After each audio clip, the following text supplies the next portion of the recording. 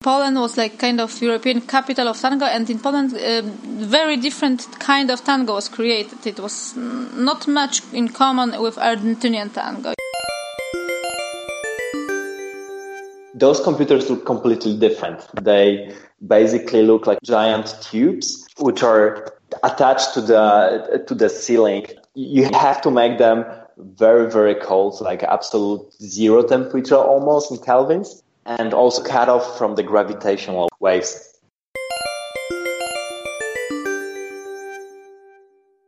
It is a new idea because we renovated the museum, but we also renovate the idea of museum. Poland, things that come to mind, not a whole lot, no. Probably not a whole lot. Polish sausages? No, I don't know anything about that country. Poland? Sausages. Pierogies. Is that it? We hope it's not. That's what we're going to try to show you.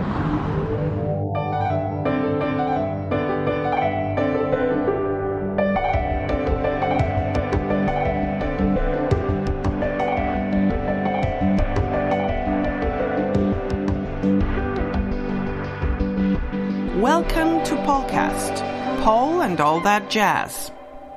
I'm Małgorzata Bonikowska. And I'm Tomek Kniat.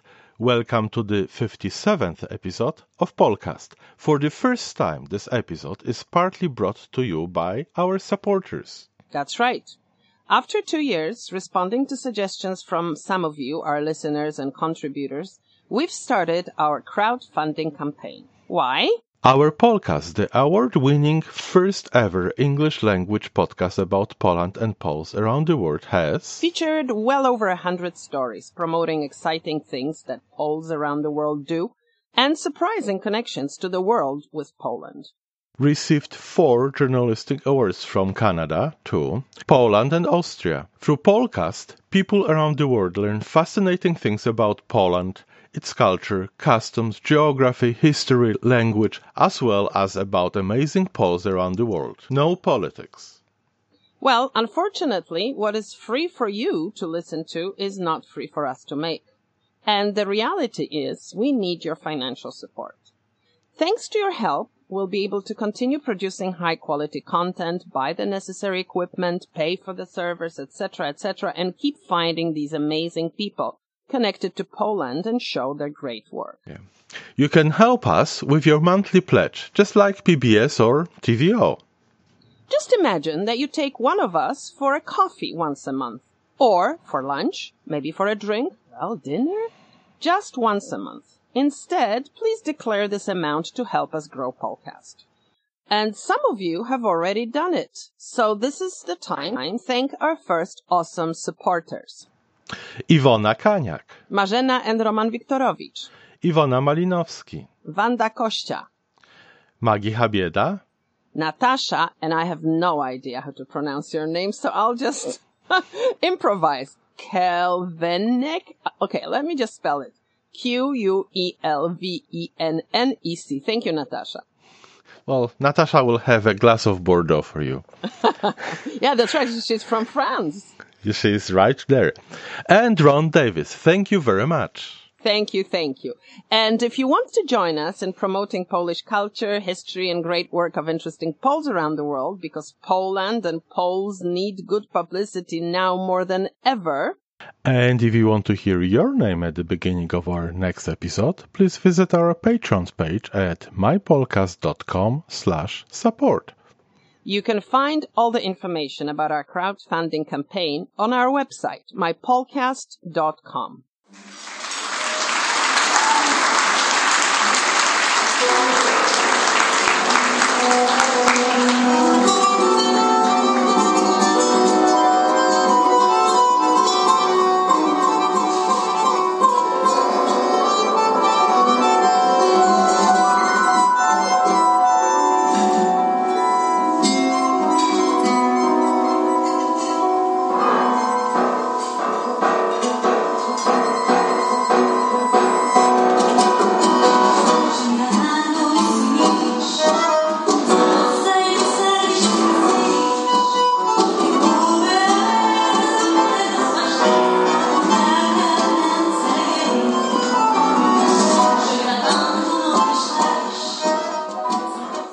As our listeners well know, Polish-Jewish issues are very close to our hearts. We have featured on Polcast numerous such stories. One of them was the 2016 Ashkenaz Festival. This one-week festival, organized every 2 years in Toronto, is one of the largest and most prestigious showcases of Jewish music and culture anywhere in the world. The name comes from Ashkenazi Jews, Ashkenazim, Jews from Central and Eastern Europe, whose mother tongue is Yiddish. This year's festival featured artists from across Canada and around the world, including Israel, Russia, Italy, Australia, Brazil, the US, and Poland. I attended one of the two concerts by a mesmerizing singer, Olga Mieleszczuk, and her incredible band of the best tango musicians from Poland, Hadrian Tabencki, Grzegorz Bożewicz, and Piotr Malicki. Olga, born in Poland, converted into Judaism and now lives and works in Jerusalem. The show focused on songs from the 1930s and 1940s, popular in Warsaw and Palestine, composed by Polish Jewish composers and sung in Yiddish, Polish, and Hebrew, with special emphasis on tangos. For one song, Bal na Gnojnej, Olga was joined by Ron Davis, renowned Toronto jazz musician and the grandson of the legendary owner of this famous pre-war Warsaw restaurant immortalized in the song. We featured Ron's story and music on Polcast. I spoke to Olga after the enthusiastically received show. So we've just finished this amazing concert. Tell me, how was it for you? I'm very happy everything went well, because it was a lot of stress before, because our main player, bandoneon player, didn't arrive on time. they supposed to fly together directly from Warsaw to Toronto, and just he called me 2 days ago at 6 o'clock that he missed a flight and actually had an accident and all kinds of things. And we decided very quickly that he had to buy a new ticket, and he found on the last ticket via Kiev, and then he arrived here just two hours before the concert, and he couldn't find the suitcase. It took some long time, and in the suitcase he have microphones and discs, and in the end he arrived in the last moment. This is your first visit to Canada, right? Not really. It's my second. Okay. But I was 5 years ago participating in Chutzpah Festival in Vancouver, but I never been in Montreal, Toronto. So this trip now was first Montreal and now Toronto, is that it? First Class Canada, which is near Montreal, is in Bnei Brit camp, and then we had Class Canada after party in Montreal, and then I arrived to Toronto, and it's my first concert in Toronto, and the second will come. That's right, the second was on Sunday, right? That's your Poleskie thing. Yes. It's special because you've got somebody that actually belongs to the family, yes? Not somebody, like at least 20 people are from the Mariam Nierenberg family is coming, and she's the Jewish folk singer from Toronto, but she was born in borderland of Poland, in Poleskie. And I reviving her songs from her repertoire, folk songs. Most of them, they are very old Yiddish ballads, which were written before the First World War. She was multilingual singer, so I sing also in not only in Yiddish, also in Ukrainian, in Polish and Russian, and some mixed languages songs. Wow, that's going to be a special one. But today was different, right? Today you concentrated mostly on tangos with these amazing musicians. Talk about these musicians. I know they came all the way from Poland, but how did you guys connect? I've connected firstly with Hadrian Tabencki, with the pianist. He's also arranger, composer, and the leader of the band that they created, the tango band, Argentinian and Polish tango. But we firstly met in very special project of Yiddish spiel, like a little Yiddish Purim piece, and he was playing the music, and I was actually performing once, and the last time probably that I've got some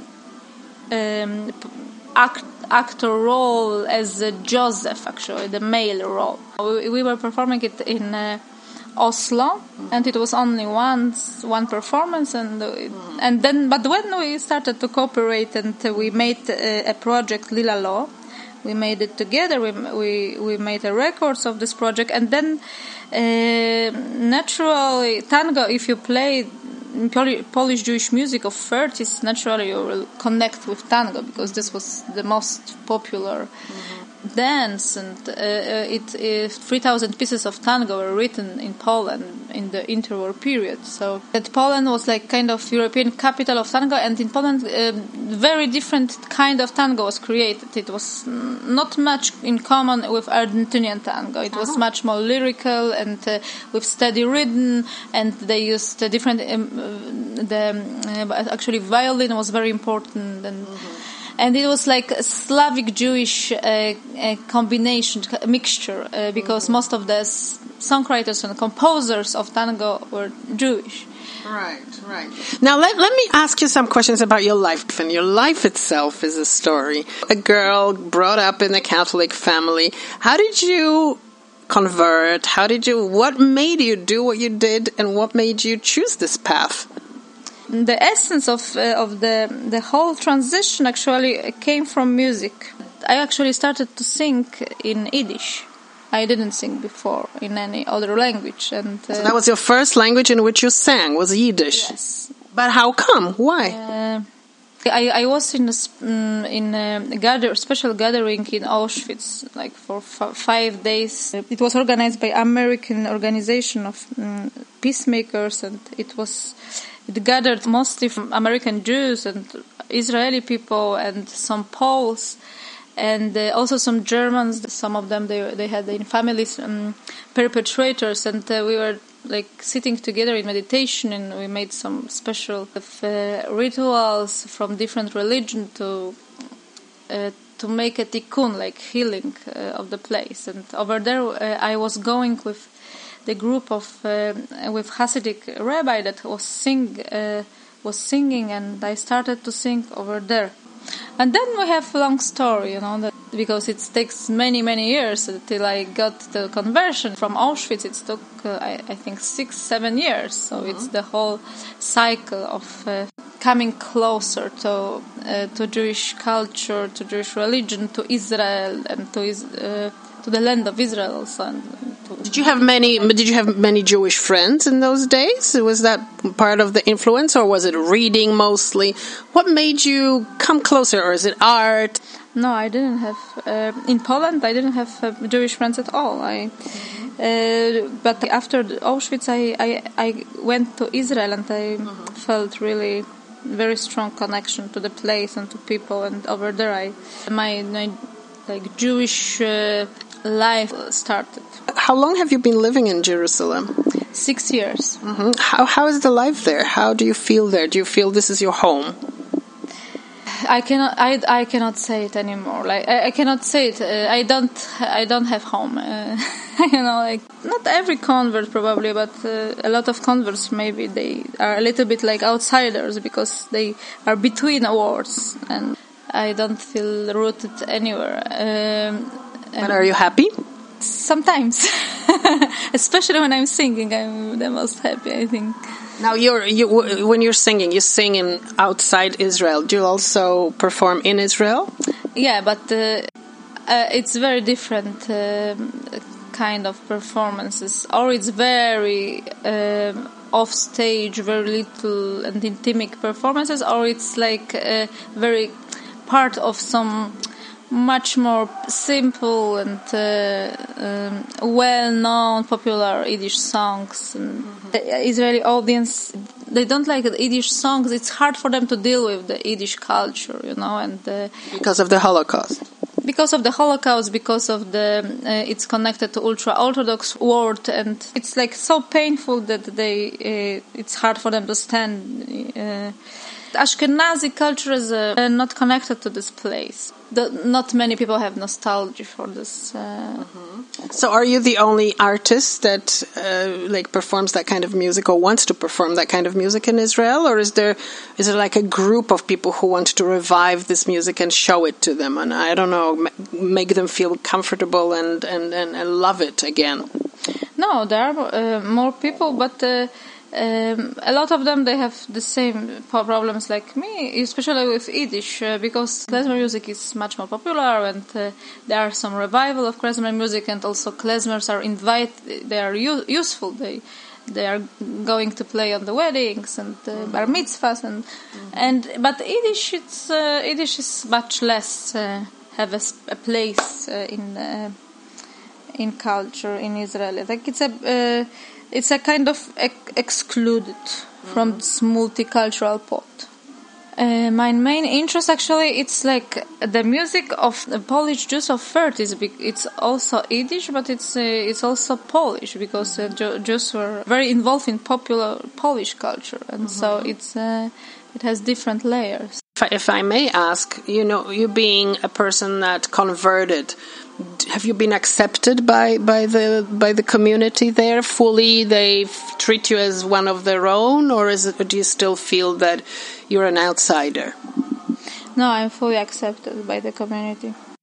And when you converted, was that a problem for people from Poland? No, I was accepted because my conversion, it was not going with kind of that I didn't start to make distance with people and avoid them and, create some barriers. Like, of course, they know that there are different rules, and now, I'm not able to go on Friday night to the party. So, but we are not mature enough to accept different styles of life to different people. Maybe they was a bit strange for them in the beginning, but most of my close friends accept it. What do you do in Jerusalem on a daily basis? Artistic musical career is what you do for a living? Yes, for a living I'm a musician, but actually it's not full-time. It's my full-time job last few years. It's to be a mother of small children, but when I'm between children, I'm finding some time to perform and to create new projects. Do you perform in Poland as well? A lot. Now I'm coming regularly to Poland. I have also another band what I'm connected to, and I love those musicians so much that it's like a pleasure to. It's not a work. It's like just fun to be able to play with them. And what do you play? Do you play the same kind of music, the tango 30s? Yeah, and sometimes there is this urban project, there is a shtetl project, but with shtetl is usually with different musicians. And I've made new project with bandoneon player who is also accordion player. We play Warsaw folklore. And where do you come from in Poland? From Warsaw, from Old Prague. This is the place where the folklore was born.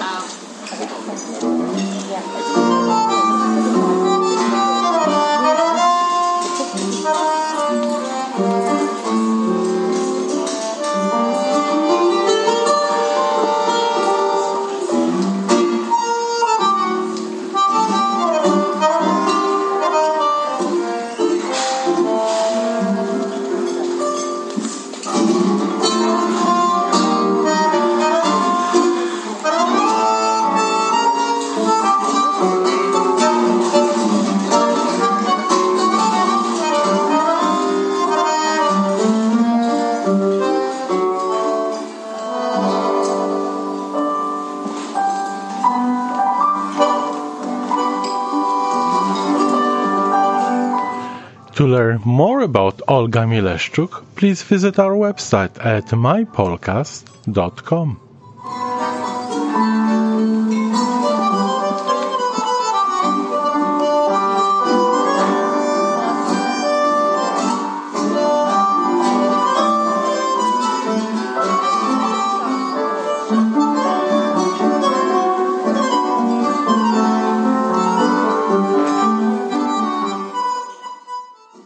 Poland is a metric country which uses the Celsius system for measuring temperature, but Poland has celebrated the inventor of the other temperature scale by erecting a Fahrenheit monument in the Polish city of Gdańsk. Why? Well, this is where Daniel Gabriel Fahrenheit was born in 1686.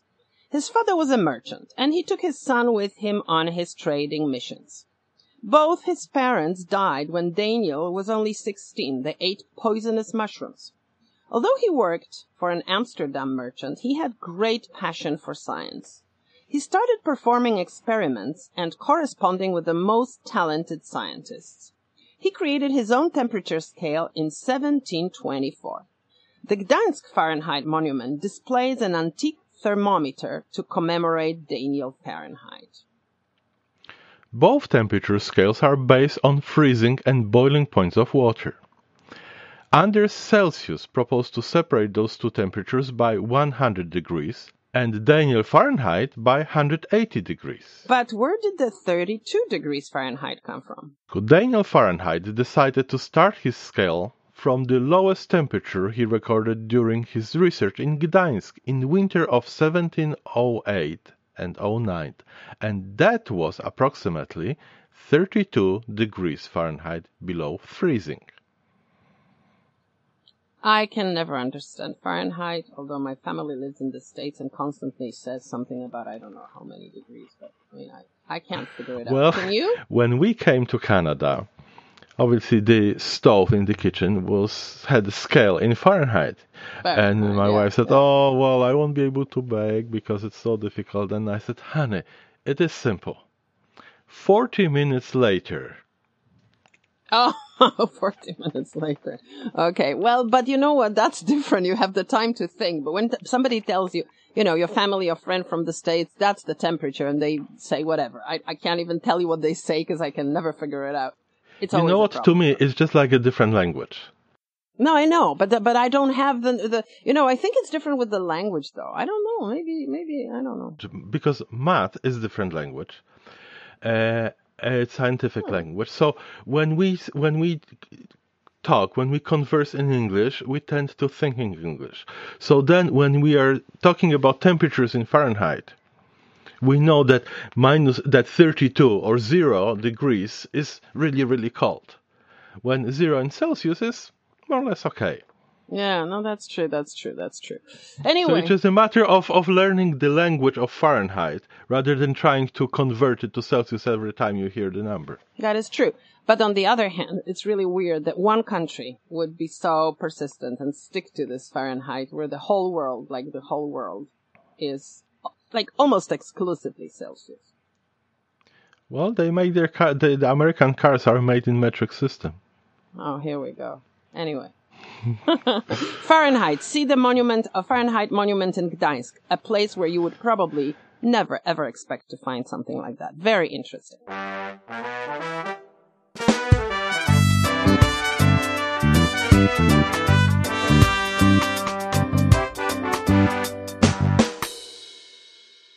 When I was in Poland in June, I attended the official opening of the Museum of Warsaw, also referred to as the Museum of Things, located in a number of beautiful historic buildings right in the old town market square. Out of 300,000 original items in the museum's collection, over 7,000 were selected to be exhibited in 21 thematic rooms, such as Room of Mermaids, of Warsaw monuments, Room of postcards, of silverware, of portraits, of photographs, Room of medals, Warsaw clocks, clothing, and many, many more. Beautifully displayed, these objects bore witness to the city's tumultuous history. Here is my conversation with one of the museum curators, Lena Wicherkiewicz. We're talking in one of the museum's 21 rooms. The museum actually opened in 2 phases, right? It did not open at the same time. Yes. Why was that? Because of some technical problems in financial. It was a great effort for us, huge effort, to renovate the buildings and to work on the exhibition. And it was very complicated. That's why the director decided to divide the opening into parts. So the main exhibit was opened last week? Yes. How popular was the first weekend? Quite popular. As far as I know, 6,000 people visit museum during these 2 days. So it is quite a lot. That's quite a lot. This is an amazing place because it actually is situated in a number of beautiful old historic buildings. What is the special character because of the fact that you have this whole block? In fact, it's a block of buildings, right? Mm-hmm. Yes. Actually, the buildings were renovated, rebuilt after the Second World War, but the history goes back to the Middle Ages, the time when Warsaw as a city was founded. But of course, the buildings were rebuilt during the Renaissance, Baroque, so the architectural details and the interiors are of different styles. And as I said, they were rebuilt after the Second World War because Warsaw was completely destroyed. Especially this part of the city, right? Yes. The old town. Yes. How badly was it destroyed, for those that don't know?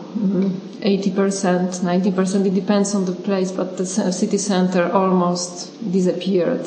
Right. How long did it take to renovate those buildings, to rebuild, in fact, the old town? The renovation started in 1945, just after the liberation.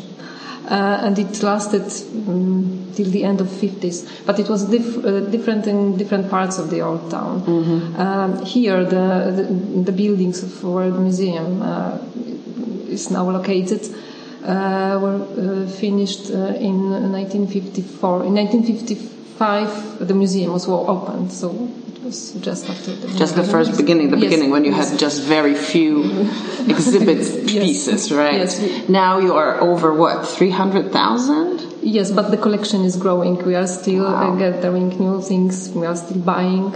Who funds this whole project? Is that the local government? Yes, but also we had funds from the European Union and Norway. Mm-hmm. Let's talk about the museum itself because it's very special. They say it's the Museum of Things. What does that mean?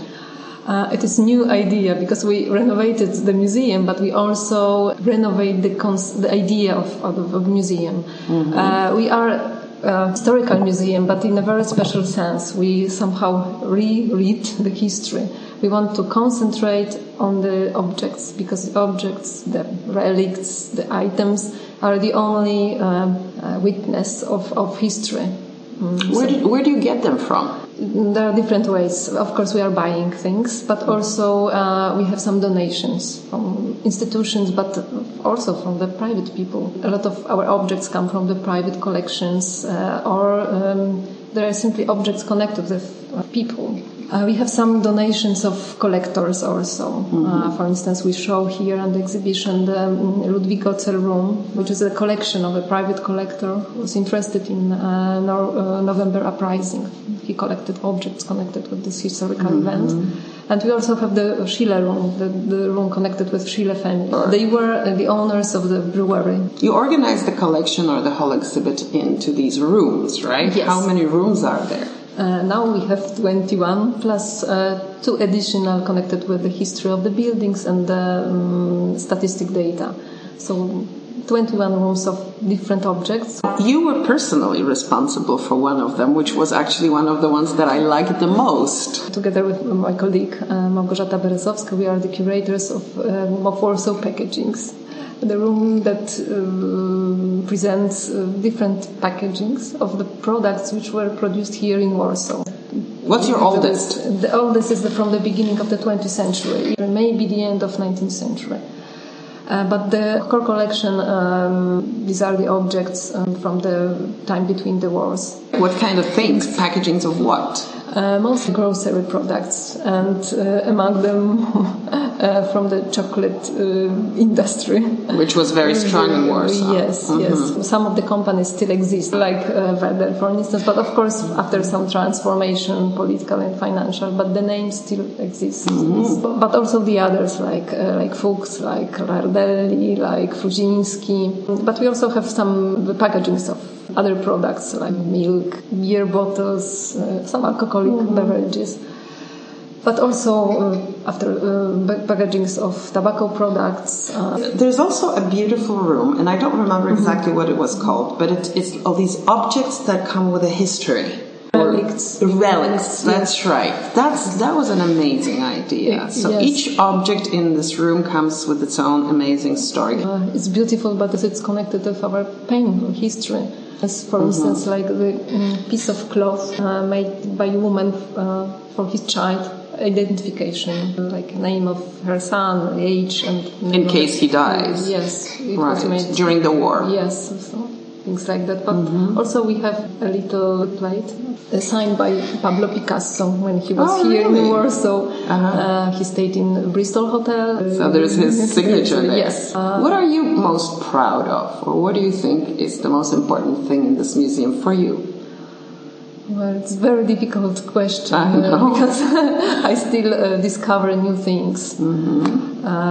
Of course, I like some of the objects in the room. Packaging your own place. Yes. I like the little box, confectionery box designed by Tadeusz Gronowski, one of the most important Polish designer from the period between the wars. It is a little thing, but very well designed, very nice. But I, of course, like some clothes from the room of clothes, like the empire dress, white empire dress, and this one little shoe, green shoe, the lady from, it seems, beginning of 19th century. But it's also quite interesting that a lot of these things were preserved despite the war, right? Yeah. A lot of things were preserved. They come from the 19th century. How did this happen? How did these people keep them? We also wonder how it happens, because we know how the history was very stormy, very full of wars. It was I think because of the people, they wanted to preserve these things. Yeah. For me, this whole exhibition has very important emotional impact when we feel this. I remember during the opening, a lady came to me and she told me that she feels here the atmosphere of many hands that held the objects, looked at the objects. Yeah. That's exactly how I felt. I thought about all these people who are around, because each object has been touched and moved. It was hidden somewhere to be preserved, like some uniforms that presented in this room of relics. Some paintings also were so. In spite of this, that we don't see the people, we feel their presence, and I think this is the strongest impact here. To learn more about this beautiful Museum of Warsaw, the Museum of Things, please visit our website at mypolcast.com.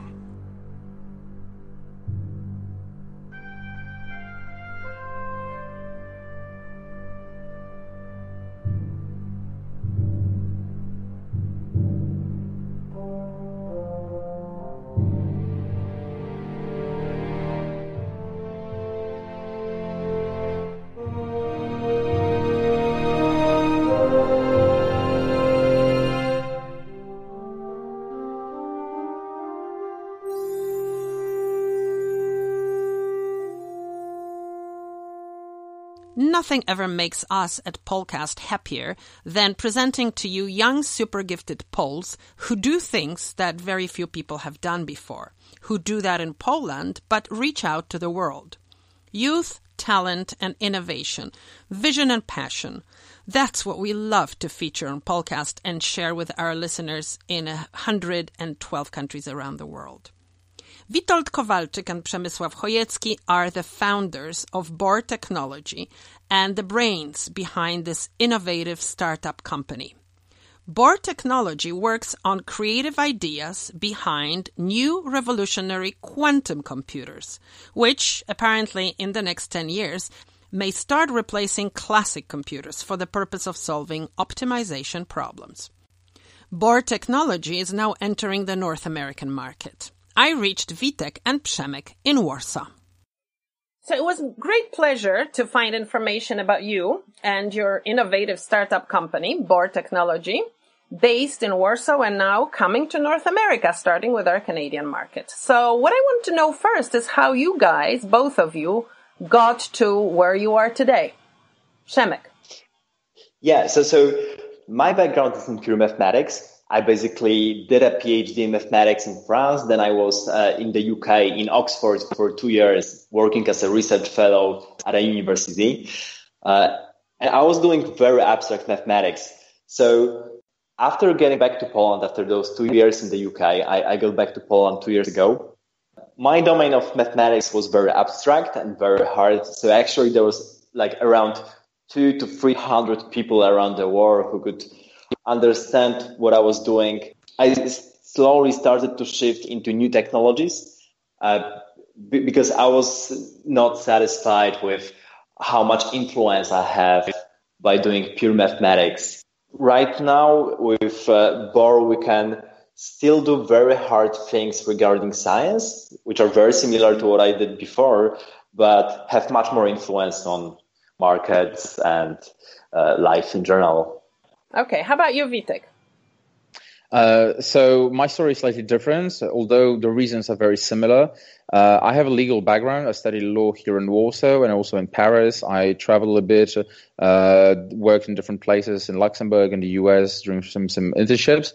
And by the end of my legal studies, I also kind of decided to not pursue a legal career, mostly because I didn't feel that I could have enough of an impact on the world or on whatever.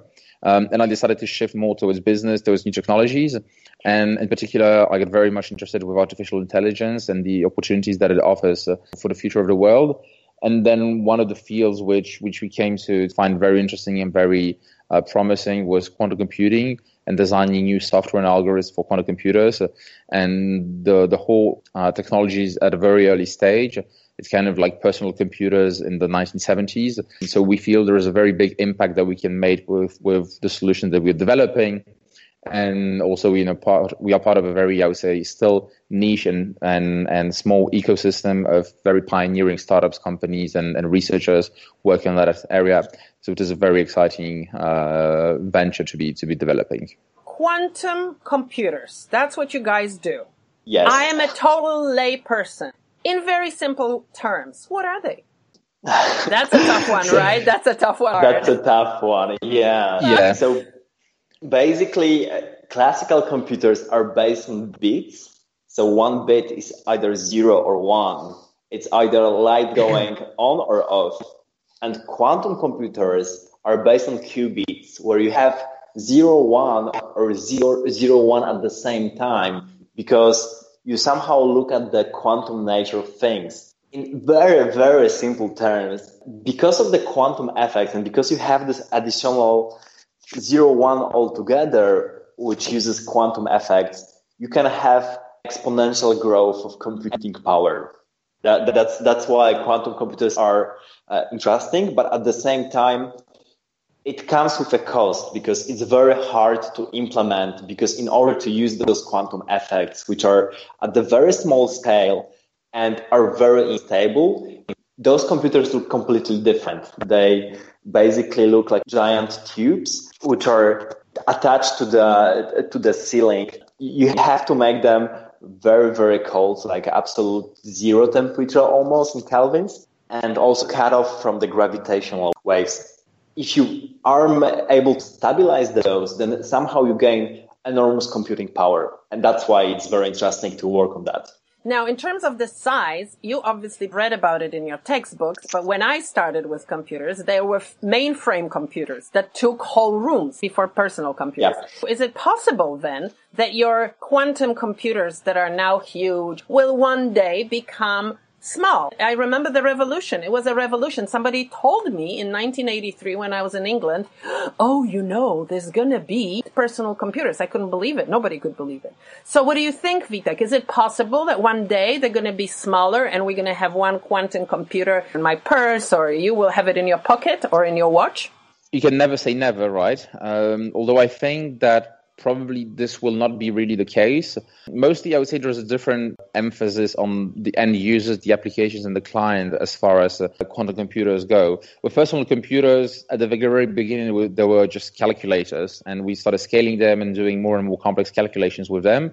And then eventually, we figured that it's possible to have them on for personal use with our everyday tasks. With quantum computers, their applications are, I would say, more limited to 4 general areas, such as cryptography, optimization, which is the area we are focusing on, simulations and chemistry on new materials, and also machine learning. So most of the applications, I would say, are more industrial, more for large companies. And at least for now, the shift isn't really towards making them smaller and more, I would say, personal. So that's not the purpose of the exercise, right? You seem to be interested in this optimization, as you yourself said, right? And also, I looked at the applications, and the areas that I found were transportation, generally mobility, finance, energy. Can you give us a very specific examples to show how these quantum computers can optimize solving real-life problems in some of these fields? So my favorite example is airlines and airplanes. So basically, if you imagine, if you're running a small airline and you're owning 20 planes, then basically every day you have a very tight schedule of which plane go where, with how many passengers, what kind of cargo and stuff like that. But imagine that one of the planes is down, it's broken, and then you have to replace that. And you have very limited time for that. If you don't want to pay all the fees that are imposed on you, for example, by EU, because, for example, if your passengers are waiting for more than 4 hours, then you have to pay some kind of amount for that. Then you're trying to replace that one plane which is down by another planes. And that also involves like contacting the crew to get the crew on the plane to fly to the given destination, to pay for the fuel, to organize everything. And it's basically like a domino, meaning that then you have to think how you replace the second flight, and it goes on and on. And you have to make decisions very quickly. So most of the time, even if you have only like 20, 30 planes, then basically the problem you're trying to solve is very complicated. There are so many parameters that you have to think about that it's impossible to solve with current computers, at least within the time that you would like to solve them. Meaning that you would like to have the answer for like what's the optimal solution within 15 minutes. And classical methods, so like brute forcing, trying to like look through every solution, will take you hours, if not days, depending on how much computing power you have and how big is the airline you're running. So that's like a very specific problems that actually big airlines have. And for now, they're solving that by using people and having those amazing guys at the company who actually have like 20 years of experience and been thinking live on problem troubleshooting and like what would be the optimal solution. But it's very manual work right now. So isn't it like logistics? It is logistics, yeah. It is the kind of the problem also that we tackled at the Polish Post here in Warsaw, which we did a pilot, and that was the kind of the problem. A similar one was also with route planning here in Warsaw. Yes. Quantum computers are terribly expensive, right? Like when you were talking, Przemek, about a small airline that would need, that would benefit from having that kind of computer. Isn't it too expensive for them to even think about it? Not really, because you don't have to buy one. You can just rent one, so access it through the cloud, as Vitek said before, which means that you only use that for the particular computation you have to use. Because if you were to buy it, it's expensive, because probably the price right now will start around $10 million per a single unit. And still, that doesn't count in the storage costs, the support, and stuff like that. So quantum computers, things like traffic control, and we would really be happy with that in Toronto. Toronto, I think so, because after our stay in Toronto, we noticed that traffic is not really... No, I don't think it's optimized. Right. We need you here.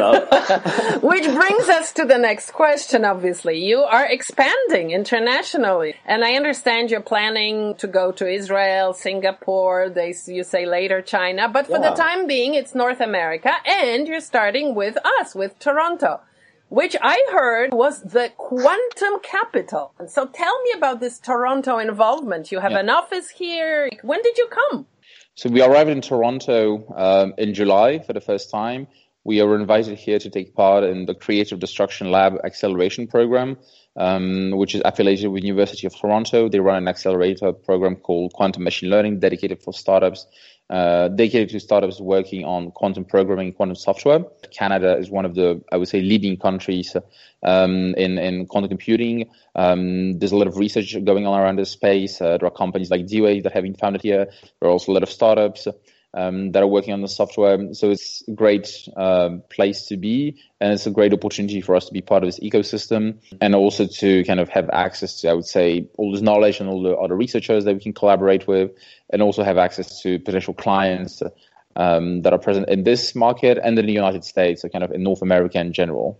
Are you planning more visits? Oh, definitely. Yes. So right now we're incorporated in Canada, actually. Officially, we're like Canadian-Polish company. We're planning to be returning on a regular basis. There's more people. You have staff in Toronto. How does this work? So we do have one person in Toronto who will be here permanently, doing business development with us starting from September. And then potentially in the future, we'll move some of our technical teams who work closely with the hardware manufacturers and kind of be part and present here in Canada. But for now, most of our operations are based in Poland as far as the R&D is concerned. And also kind of internationally, we travel a lot to talk with clients and to do the business development. How does Poland itself compare to these most technologically advanced countries as far as your field is concerned? So I would say that quantum computing is still, it's a new area all around the world. So even in countries like the United States or Canada, there are problems with hiring people. There are problems with having enough talent that has the right background. What we see in Poland is that this field here is also very young, very fresh, but we feel that there's a very, very good, strong pool of talented people in machine learning and artificial intelligence. So we feel there's a lot of potential in terms of the people and the talent that is available here. We want to build our R&D team, and our strength will be basically in building talent and scaling here in Poland.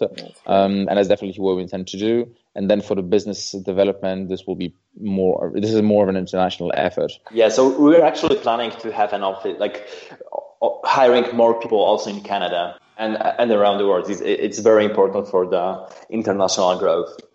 Well, listen, and your dream is, like, where do you want to be in 10 years? You yourselves, your company. Well, we want to be the leaders in the quantum computing and artificial intelligence globally. You're young, very gifted, full of ideas, and I'm sure you have a vision as well as enough knowledge to be able to sort of predict where this world is going. Yeah, I've just recently, maybe yesterday, read an article about the next 25 jobs that are gradually disappearing because of the development of technology. And, that's obviously where we're going. But I want you to tell me, where are we going? Where are we going to be in 10 years, 20 years? It's very hard to make predictions, actually. It's not because of the technology itself, but also this regulation side. So even if it's possible to make mostly all of the jobs disappear, that might not happen because of the regulations. So for example, take autonomous vehicles. So right now already Uber is testing fully automated cars. You just order an Uber, it comes. Already my friend had a situation like that in California, in the US. He ordered an Uber and just the empty car came.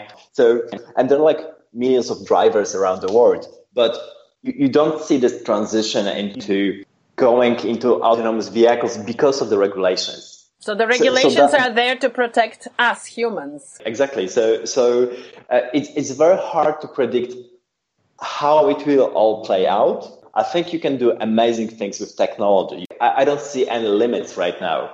I'm very optimistic, by the way, so maybe that's why. But on the other side, you have regulations coming from governments, from different treaties, international treaties. So that might be a limiting point on that. Mm-hmm. What do you say, Vitek? So I can make a prediction which kind of relates to my previous field of studies, which is law, and also kind of relates to what I'm doing now, which is more like artificial intelligence and quantum computing. So I think that, or at least I hope so, that in the next 10 or 15 years, we will be a lot less lawyers. And I think most of the legal jobs that are currently available in the world won't be needed in the next, I would say, probably 10 to 15 years.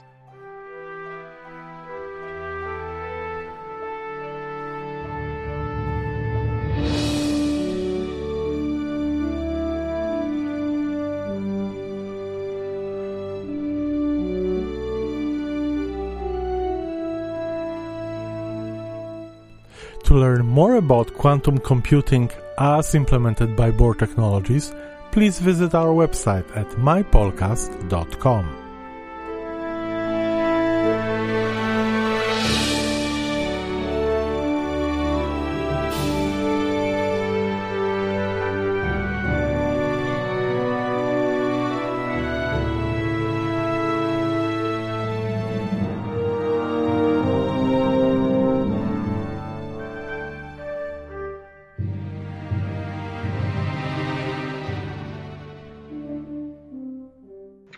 Smacznego. We're here talking about our love for eating Polish.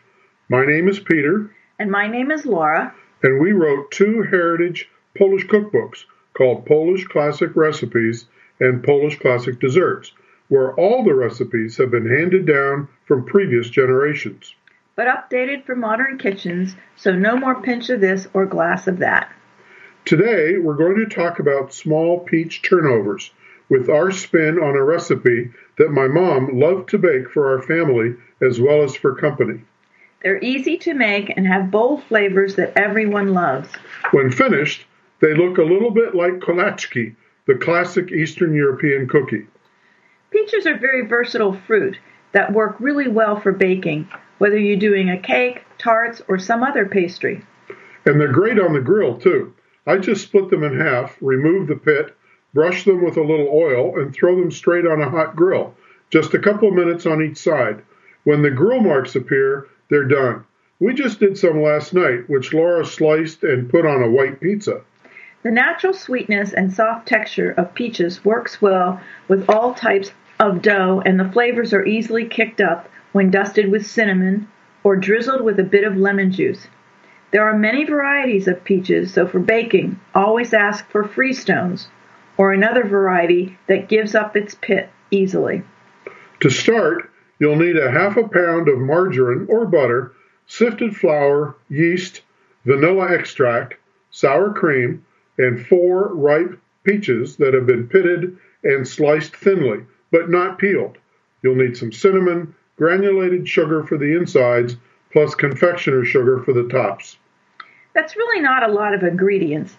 So first cut the margarine or butter into the flour with a knife and rub it in well with your fingertips. Add the yeast, vanilla, and sour cream to the flour.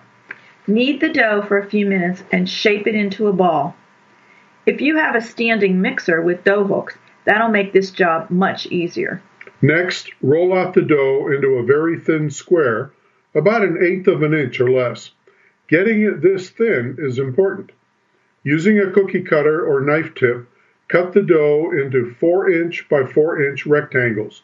You should get about 30 rectangles. Place 1 or 2 peach slices onto each rectangle. Sprinkle with granulated sugar and cinnamon.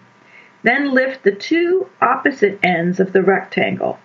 Fold them over the peach and press the 2 top corners together to seal them. Just those 2 top corners. Gently transfer the turnovers to a greased cookie sheet so that they don't touch. Bake them at 375 degrees Fahrenheit for about 40 minutes or until golden. Take them out of the oven and immediately dust generously with the confectioner's sugar. They're best served warm, and if you want to go crazy, a scoop of vanilla ice cream would be divine. And by the way, you can make these turnovers with tart apples, plums, or just about any fruit that grows on a tree. The full recipe for these turnovers and information about our heritage cookbooks is on our website, www.polishclassiccooking.com. Just scroll down to the article posted on July 14th, 2012. Smacznego. Wow, that sounds fantastic. Laura's working on a delicious sour plum tart that's in the oven as we speak. That's a oh my God! Experiment. Can you not send me some? I don't know how it's going to turn out, Margaret. Oh, come on, Laura. I mean, I can't imagine you doing anything that wouldn't taste good. The plums turned out to be pretty sour. Yeah. So oh, really? It's Italian plums.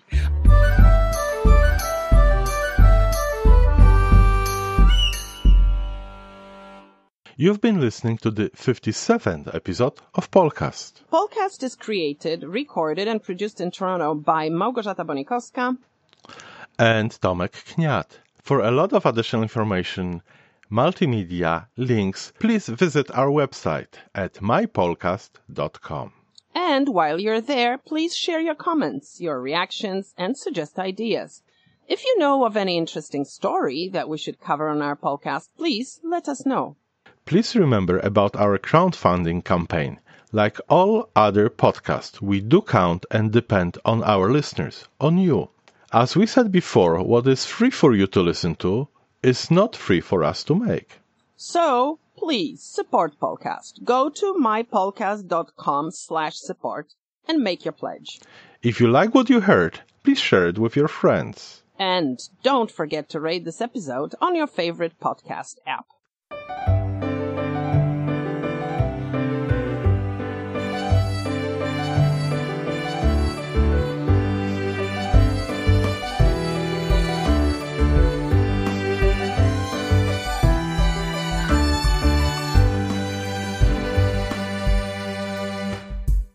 And we leave you with Rebecca, a tango by Zygmunt Białostocki, one of the most popular songs of nightclubs, coffee houses and restaurants across Warsaw between the wars.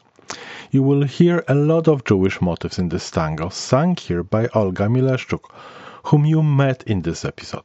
It was performed at the Lula Lounge at the Ashkenaz Festival in Toronto. Thank you for listening to Polcast. Bye!